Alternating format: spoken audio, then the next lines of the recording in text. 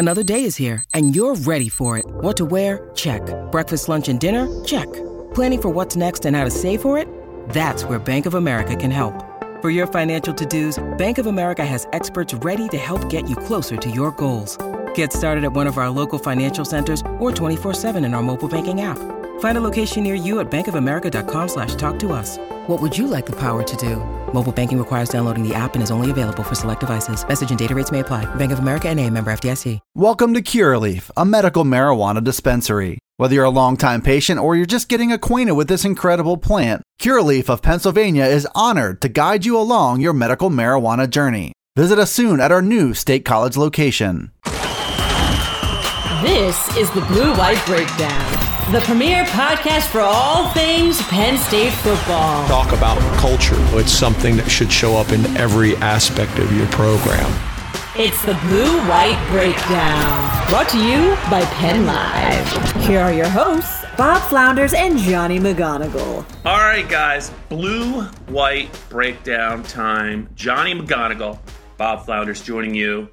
It's kind of like week 0 for us, Johnny. Like the Penn State opener is a little more than a week away, Thursday night at Purdue. And this is hopefully going to be a quiet week on the Penn State front. But I know we just jinxed us. I just jinxed us. But we're gonna talk a little bit about what we kind of think about how Penn State's summer practices have gone. And I also have a question for you about a quarterback by the name of Sean Clifford. But anyway, how are you doing? What's new in Pittsburgh? You and I are going up to a Penn State practice later today. How are things going for you? Bob, I'm confused. Is this a Penn? I thought we were talking about House of the Dragon, the new HBO show that just dropped on Sunday. I don't know. I was supposed to be ready for Penn State. No. Did you watch or no? Are you a fan of Game of Thrones?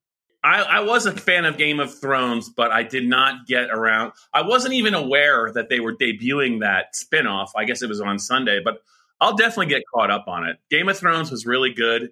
I can already tell that you're a GOT guy. So was the first episode worth it? It was. I answered it with no expectations whatsoever. I'm excited to come back to it on Sunday. Let's put it that way. So I like it a lot. And yeah, looking forward to chatting the Nittany Lions with you here, Bob. Yes. Before we get to the Nittany Lions, is Game of Thrones on your list of all time series? Obviously, it's way up there. Is it number one? And if it's not number one, give me your top 3 or 4. Yeah, so Game of Thrones was up there until the last season, until Bran wanted to just say, "Why do you think I came all this way?" That was really brutal. Succession's up there, Entourage is up there. Succession is just so good, and if that's one where if any of our listeners and readers have not watched Succession, I could not recommend a show more. I like some of the shows that have actually concluded. I was a big fan of The Wire, obviously The Sopranos, but I've seen Succession. That's certainly a good show. A lot of interesting characters on that show. But I think Game of Thrones really, regardless of the series finale, each episode was almost like a movie. And they did it for a long time, and they did it at a very high level. So I really enjoy that. If no one has seen the Game of Thrones and they want to start it with an eye towards this spinoff, I heartily recommend it. Just maybe don't watch the series finale. Much higher opinion of it. The Sopranos is my big blind spot. I've never seen it. It's well worth your time. And maybe after Penn State season, you could start watching The Sopranos, because that's another one that's really, it is, I think, along with the Game of Thrones, I think those two stand out as far as HBO series. Another one I like that the fans probably don't know about. There's a series on HBO called Deadwood. It's about the Wild Wild West, I think in the 1800s. I think it's set in South Dakota, but there's a lot of really, really talented actors that really kind of made a name for themselves on that show. It lasted 2 or 3 years, but it was one of those shows that the mark to me of a good show, Johnny, and I think the Game of Thrones was like that, and Sopranos. You never know who's going to get killed. And to me, that is a show that is not homogenized, and we got to keep everyone together to the end, and let's make it really predictable because everyone loves it. Not these shows. You never knew who was going to get it, and Deadwood's like that too. So anyway, enough about non-Penn State football stuff. Johnny, I want to talk to you about, you kind of had a catbird seat last year. So Sean Clifford, right? 6th year, 24, fourth year as starting quarterback. If you look at his numbers, career numbers, there's not a lot of Penn State quarterbacks that have better numbers. Part of that is because I think he's made like 32 or 33 starts. Part of that is the game has changed lately, and Penn State, up until about, a decade ago, really, not necessarily the most pass-oriented team. They like to balance and they like to run the ball. So, and quarterbacks didn't usually start more than 1 or 2 years. But anyway, so Sean Clifford, is on the precipice of probably leaving Penn State, with all the records. But what I wanted to ask you about is Penn State fans and maybe some media members are a little skeptical of him this season. And it's like, well, what is his ceiling? Does he have any room to grow? Is it going to be the same old story? I think you got to see somebody last year at Pittsburgh, Kenny Pickett, who I would say going into last year, if you looked at Sean Clifford's numbers and Kenny Pickett's numbers, I'd say they're pretty similar. Sean actually might have been a little bit better statistically, and Kenny Pickett in the Mark Whipple offense just went off and had just a magical year, was good from start to finish, produced in every game. He's now in Steelers camp, and the way that he's playing, he might have that starting job sooner rather than later. My question for you is, with Sean in mind, how surprised were you by what Pickett did? And did you kind of was there anything you saw in the offseason leading up to 2021 that led you to believe that, man, this guy might really, really be one of the top college quarterbacks in football? Yeah, it's interesting because you mentioned the stats. I think actually, Clifford had a handful more touchdowns than Pickett did. But when you look at the narrative, it was pretty similar, right? So Kenny Pickett is this guy who's been a starter for a couple of years. He's the face of the program in that respect. And entering last season, I remember I had a sit-down interview with him in June 2021, and he told me that he came back because he thought that he believed he could be a first-round pick. And look, I'm not going to lie, when I left his house, I was like, I don't know if I'm going to really include that in the story because I don't really know how feasible that is. But he believed. And the main reason why, we had a 40-minute conversation, more than half of it was about his relationship with offensive coordinator Mark Whipple and how much trust he had, not only in him as a coordinator, right, their play call, that bond that they had, but the offense that he was so familiar with.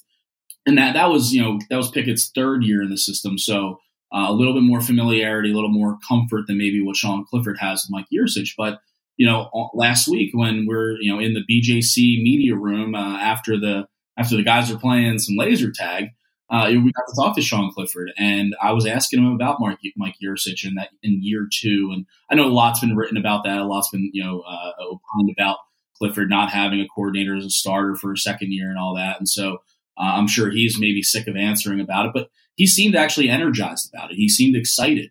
He was talking about how, hey, this is something that we've talked about for a long time, but to actually see that relationship and see, the communication, and it's not just from him, but the offensive line, the wide receivers, the entire offense as a whole, how they're gelling, in camp, 2 weeks in, 2 weeks away at that point from the opener against Purdue, you could sense the excitement. And that's something that I took away from Kenny Pickett before his breakout season, was that he was excited about the offense. He was excited about what was to come. And I think you could say that narrative, that there's that similarity with Clifford. And you also saw Parker Washington last year, under the shadow maybe a little bit of Jahan Dotson, but he had a great season. And you saw, you're like, all right, yeah, there's more there. And so I think, with him and Mitchell Tinsley and Keandre Lambert-Smith, I think he has the weapons to go ahead and put forth that knowledge and that understanding that he's got. What do you think was where Kenny made the biggest jump? Was it the completion percentage went way up? Was he better at getting through his reads? Having Jordan Addison having a freakish season at a very young age. What was the one thing he really, in your mind, elevated that final year? Or did he just elevate everything? Yeah, I mean, everything was elevated. When you have that kind of season, when you're Heisman Trophy finalist, you're checking all the boxes, right? And Addison did have a great year winning the Blitnikoff, and he certainly deserves credit for that. The two biggest things for me with Pickett watching him last season was pocket awareness and getting through his reads. And I think those two are kind of intertwined, but having a feel for what's around you. And that situation is a little bit different because he had a lot of the same offensive linemen. And I know there's some shakeup at Penn State when you look at what's going to be in front of Sean Clifford this year, but just an understanding of your surrounding. And that comes with age, that comes with experience, that comes with games played. And so when you're comfortable in your surroundings, you're comfortable in the pocket, you're getting through your reads. And so, yeah, I think that's an area that we could see Sean Clifford make a jump at. And, I don't think his pocket awareness was necessarily bad per se, over the last couple of years. But I think, with experience, that's one area where you can see a jump. That's the type of thing you see from a 6-year senior is that, you talk about a ceiling, right? And what can possibly be achieved and how that ceiling can be pushed. I think pocket awareness and getting through your reads is a main thing for a veteran guy, for a senior guy. Yeah. I also get the sense that Sean's a smart guy. I think he knows that this year is really going to shape his legacy at Penn State, right? I think right now the narrative is headed one way, but I think, if this is his best year at Penn State, and it certainly could be, Johnny, I think he wants to be remembered maybe a little bit differently at Penn State. He certainly put the time in. He's got the tools. He's got the skill guys, I think, running back, wide receiver, and tight end. I mean, he's going to need some help from his tight end. There's no question. I think Mike Yurcich is probably going to have to improve as a play caller. But I think ultimately when you look at a quarterback and how they're remembered at a major program, I think it really comes down to how did he play in their biggest games. I think Sean can improve all of his numbers, but he's going to have to beat somebody this year. I think that maybe he hasn't beaten before, or maybe a win at Michigan. If they could somehow beat Ohio State, they're going to have to do something, a win in the bowl game, because if you look at his time at Penn State and the teams that they've beaten, I mean, he's obviously won a lot of games, but I don't know how many big games he's won. I think I saw a tweet the other day where he's about 2,000 yards away from being Penn State's leader in passing yards. He's about 15, 16 touchdowns away from, and he'll, as long as he stays healthy, he'll hit those and he'll, walk away from his Penn State career as, leaders in passing yards, touchdowns, and several other categories, completions. But when he looks back on his career and he's looking at, hey, I'm atop the record books, that's great. But, if they go 8-4 this year and they don't win and they don't beat, like you said, go on the road at Michigan, beat an Ohio State, maybe finish the year strong with a good win against Michigan State into a good bowl game. Yeah, he'll look back, I'm sure, and say, hey, this may be a missed opportunity, or feel a little emptiness. And certainly Penn State fans will feel that way too, because you look at the guys that he'll be passing. Trace McSorley holding a lot of records, and he won a Big Ten title. He has that on his resume. He has that on his legacy. Clifford, he has an opportunity this year to go out and nab one of those big wins, whether it's an Ohio State, Michigan bowl game, whatever. But I'm sure he wants to be remembered more for just more than just stats. He's a guy. He is the guy. The quarterback's always the guy, right? But a veteran quarterback, in his 6th year, more comfortable in the system. He's got some weapons around him. He's going to be the guy that everyone's going to be focused on. So we'll see. And he's going to have to be good early in the season. So that actually could be actually a blessing. He's going to have to be locked in pretty early, because it sure looks like Penn State and Purdue. I don't think it's going to be a 20-17 game, Johnny. I think both quarterbacks are going to have to make some plays in the fourth quarter for their teams to win. So he's going to have to be dialed in pretty early. But I was going to say, speaking of the schedule, now you and I, Dave Jones, Joe Hermit, we've all made our Penn State predictions. I think they're not coming out till later this week. But I just wanted to get your sense of the Penn State schedule this year. Maybe we'll just look at a couple of games. I think the game that could be the potential trap game, the games that really Penn State needs to win this year, almost must-win games, because, we're talking about the expectation in the last couple of years after going 4-5 and then, 7-6 last year. It's been a while since Penn State's been, one of the better teams, not only in the Big Ten, but nationally. They have a chance to do that this year.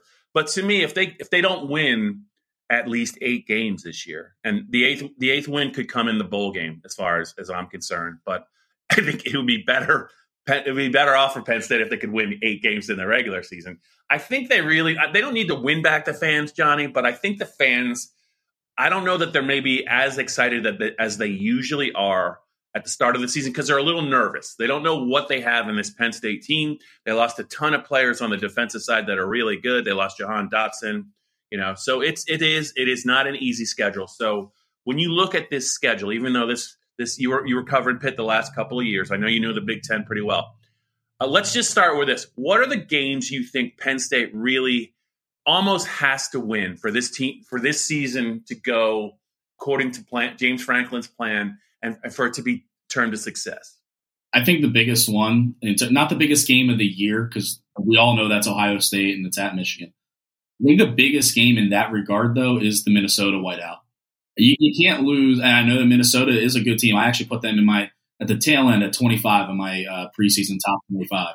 I think they're quietly one of the better teams in the Big Ten. Tanner Morgan coming back for his 97th year quarterback, and Kirk Soraka as well as the coordinator there. I think Minnesota's a solid team, but you can't lose to a non-Ohio State and non-Michigan whiteout. You can't do it. And so I think you win that game, and obviously you beat the Rutgers and Maryland and Indiana. But I think that Minnesota game, especially where it is on the schedule, sandwiched in between Michigan and Ohio State. Yeah, okay, losing at Michigan, at Ann Arbor, it's not acceptable, but it's understandable. Losing against Ohio State, this iteration of Ohio State, Stroud and Jackson Smith and Jigman and all that, that's understandable. The losing 3 in a row and one of them being a home whiteout against Minnesota, fans would not accept that. So I think that's really the big one. And given where it is on the schedule, I think it's important. Yeah, it's funny you mentioned that game. I think, and Dave Jones never agrees with me. He's made up his mind on PJ Fleck. I think PJ Fleck, I'm not so sure he's not a top 10 or top 15 coach in the country. I just think, sure, he comes off one way at the podium at Big Ten Media Days when the sales pitch and the optimism and all that stuff. But I still think on game day and also on the practice field, I think he's a really, really good coach. I think he gets the most out of his teams every year. He obviously had a very good team in 2019, and there was really nothing fluky when they upset Penn State. I think it was in early November when Penn State was unbeaten. That was a good team. They had some really good players on that team, and some of them I think are playing in the NFL. But the funny thing about the Minnesota game is you could almost, Johnny, make a case that is a trap game just because of where it sits. They go to Michigan, and they're going to be sky high for that one. And then right behind Minnesota is Ohio State. So I'm sure they'll be up for it, but it's also it's a very precarious spot on the schedule. But you're right. If you could make a case that they could lose all 3 of those games, and that would be a disaster. So I don't think that's going to be an easy game by any means. And I do think they have to win it, but it might fall in the most difficult spot on the schedule when it's in between Michigan and Ohio State. So I think that is a really tricky game. I would say the game on the schedule I looked at, it's easy to say Purdue. I think the season-ending game against Michigan State, I think Mel Tucker has shown he can do it a little differently, maybe via the transfer portal, but he's a good coach. They were coached very well last year. I was impressed by what they did to Penn State last year. And, they're a team that is, I think, picked in the top 15, I think, in the coaches and the AP poll. They do have a veteran quarterback. They have a good wide receiver. They got a bunch of kids in from the transfer portal. It is for the land-grant trophy. Let's not forget about that. But that, to me, feels like a game where the winner of that game is going to have a chance maybe to go to a really good bowl game, and the loser is probably headed to, wherever teams with 4 or 5 losses go, whether it's, the Citrus Bowl or the Outback Bowl, the Pinstripe Bowl. I think that game, Penn State's going to have a good season. I think they're going to have to win that game, and that's going to have to be a meaningful game for both teams. So those are 2 games the Minnesota game, the Michigan State game, they're both at home. Those are 2 games I definitely have my eye on. This is the Blue-White Breakdown. Welcome to Curaleaf, a medical marijuana dispensary. Whether you're a longtime patient or you're just getting acquainted with this incredible plant, Curaleaf of Pennsylvania is honored to guide you along your medical marijuana journey. Have questions? Visit us at Curaleaf.com or stop in to see us at any of our locations, including our new State College dispensary located at 1248 South Atherton Street. Let's talk medical marijuana and let our confidence become yours. Johnny, is there a game, last year, Illinois, right? No one saw that coming. I still can't believe they lost it. Is there a game that Penn State needs to be really careful this year? Maybe a team that is that is being overlooked this year, or a team that did not play well last year that could play well this year? Is there a game where you think they better be careful and they better come to play? I mean, maybe Maryland, I think, is one. I think they've upped their talent under Mike Locksley. Raheem Jarrett is a guy who everyone in the country wanted at wide receiver, and he's a big talent. And they've got a few other guys as well in that program that you can't take a team like that lightly. Indiana, I don't know. I was down on Indiana last year, and they were well below everyone's expectations. Going to Bloomington after facing Ohio State, I really think the bye week this year for them, I really don't think that did them any favors with the way that it is right after you play Michigan, Minnesota, Ohio State, and then on the road. I think the bye week was unfortunately placed for Penn State this year. Let's put it that way. But that Maryland game is one that I'm looking at just because it's sandwiched in between two should be wins with Indiana and Rutgers, and then you get Michigan State to finish off the year. I agree with you, by the way, on Michigan State because you look at what that program is becoming potentially under Mel Tucker. I don't think you want to go 0-2 there back-to-back years, especially at home. And that could be a game that is deciding between, hey, are we an 8-4 team? Are we a 9-3 team? Maybe you beat Auburn and you beat Minnesota. You lose to Michigan, you lose Ohio State. Maybe that's the determinant between 9-3, 10-2. There's potential for that, obviously. So I think that's a big swing game. It's hard to call game-ending, season-ending game as a swing game. But I think in terms of what you want out of your program and how you're thinking going into 2023, who are the contributors going to be at that point? Is Nick Singleton your guy at that point? So I think there's a lot that goes into those final 2-3 games. Yeah, I just can't pull the trigger on Rutgers. Rutgers is a team that everyone's, Greg Schiano's a great coach. It's in New Jersey. Who cares? I mean, Piscataway is not exactly a home field advantage. I know you're kind of a Jersey guy a little bit, but the Rutgers home field advantage isn't really anything super special. I know they snuck up on Michigan, I think, a couple years ago, and every once in a while they'll play somebody close. But man, Penn State in Big Ten play has really, really never had much of an issue with Rutgers. So I can't say that. The team I can almost never figure out, Johnny, on a year-to-year basis, I just don't know which is it going to be, the good version or is Northwestern. I just do not understand how that works with Pat Fitzgerald, because there were a couple years of like, hey man, they finally arrived. He's a great coach. They go 4-8. They lose all of their non-conference games to teams they should have beaten. And there's other years where I don't think they have anything. And the next thing you know, they're either in the Big Ten title game or they're knocking off Penn State. He's beaten them a couple times when Franklin's been here. I just don't know what to make of this team. The fact that they always have one or two really talented players, and they play a style of football that they're kind of tough to pull away from. And if it's a game in the fourth quarter, you could be in trouble. I just don't know what to make about Northwestern this year. I know Penn State gets them at home, but that to me is maybe the most mysterious team, I think, on Penn State's schedule. Now, I know as we're talking about this, they're going to play in Ireland, I think, on Saturday against Nebraska. And I think it's a noon kickoff, which means it's like they play it on like Monday night, I think, in Ireland. I'm not sure what the time difference is, but I mean, I'm going to be excited to watch it because it's a Saturday and there's a Big Ten game on. But that's the team on Penn State's schedule. I can't get a read on. I think they're easy to overlook, but I think he is a good coach, and they're coming off a really, really down year. So I'm a little worried about maybe how good they might be this year. Yeah, Northwestern, you can't overlook them. Like you said, it feels like every other year they're either 3-9 or 9-3 or 8-4. I think you can safely overlook Rutgers. I think you can, even if the fortress that is Piscataway down there in Jersey.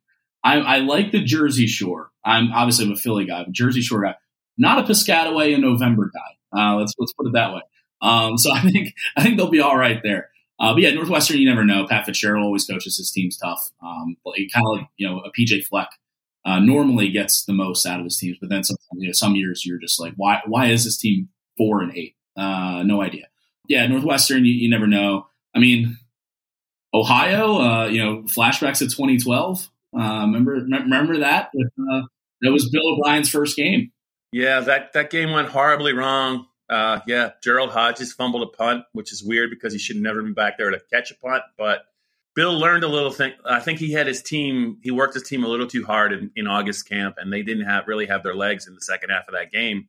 It was an okay Ohio team, but man, Penn State was never really in that game. They would get a lot better as the season went on, but that was I thought after that game, and then they lost the Sam Ficken game right at Virginia. I'm like, is this team going to win 3 games? And like they're short on talent, scholarships, no bowl game. Like, is this the end of Penn State's program? Not only did they go, I think they went 8-4, but other than the Ohio State game was probably they should have beat Nebraska. I think they probably outplayed Nebraska. They beat Wisconsin, which went to they went to the Rose Bowl that year. I mean, that was a good team, but yeah, I know that's a tangent, but yeah, I'm not worried about Ohio this year. And if they lose to Ohio this year, Johnny, it's going to get a little snarly at Beaver Stadium the rest of the fall. But I would expect that should be a game that hopefully we'll get to see all the young quarterbacks at some point in the second half. I think that would make the fan base happy. Hopefully we'll have our stories written by the third quarter for that. Yeah, that's all I care about is like how early can we start on our stories? Because more often than not, when Penn State plays, especially in the Big Ten, if it's a 3:30 game or a night game, the game's going to be in doubt until the fourth quarter. We're not going to be able to really get started. So That's a selfish reason on our part. But I do think as we wrap up this Blue White Breakdown podcast, Johnny, I think you and I both agree that this Minnesota homecoming game at night, the whiteout, everything kind of aligned seemingly for Penn State. But this is a big, really, really big game, I think, on Penn State's schedule. A, because of where it falls. B, because Minnesota, I think, is a talented team. It's a Kirk Ciarrocca revenge game. I'm going to keep saying it, that I think Kirk might have a little something for Penn State. But it's a game, I think you're right. Like if they lose that game, and I think they could, if they lose that game, it's really hard to see this being a successful season. Yeah, and luckily for Penn State, Minnesota doesn't have Tyler Johnson and Rashad Bateman at wide receiver. Like we said, they still have Tanner Morgan, but those two stud wide receivers that I remember watching that game in 2019. I'm like, these guys are just having a day. And of course they're both in the league now. And Bateman might be the number one receiver in Baltimore now with Hollywood Brown out. So they face some talent that day. They'll face some talent against Minnesota this year as well. And Ciarrocca will certainly be out for, revenge. Whether or not he'll get it, we'll see. Because I do think the strength of this Penn State defense is in its secondary with Joey Porter Jr. And we like Daquan Hardy at nickel and Jair Brown is Jair Brown. We'll see where Zakee Wheatley is at that point in his development in that season. If he ultimately becomes the guy that replaces Jaquan Brisker opposite Brown. So I think that could be a good matchup, like we're talking about with Purdue and Aiden O'Connell, like the secondary against Purdue's passing game. I think it'll be interesting to see how that secondary holds up. Talk about contrasting styles too. Michigan the week before, they're just going to want to run it 45 times, and then you're going to open it up in theory with Minnesota. And but that is a huge game, and I wonder if that went into the thinking too of making that the whiteout game, considering where it is on the schedule, that you didn't want Penn State coming in sleepwalking against a Minnesota in between the Michigan and Ohio State games. I know that James Franklin always talks about bringing their own juice. Players bring in their own juice. Well, that juice will be built in for that Minnesota game. He won't have to worry about that. So yeah, you beat Minnesota. I think you're in line for the type of season that you would kind of expect or hope for. Obviously, every fan hopes for much more than maybe what is reasonable sometimes. But you beat Minnesota. I think you're on a good path. If you lose, you're on a disappointing one. All right, he's John McGonigal. I'm Bob Flounders. Blue White Breakdown podcast is officially wrapped. Johnny, I will see you up in State College in about 6.5 hours. Looking forward to it.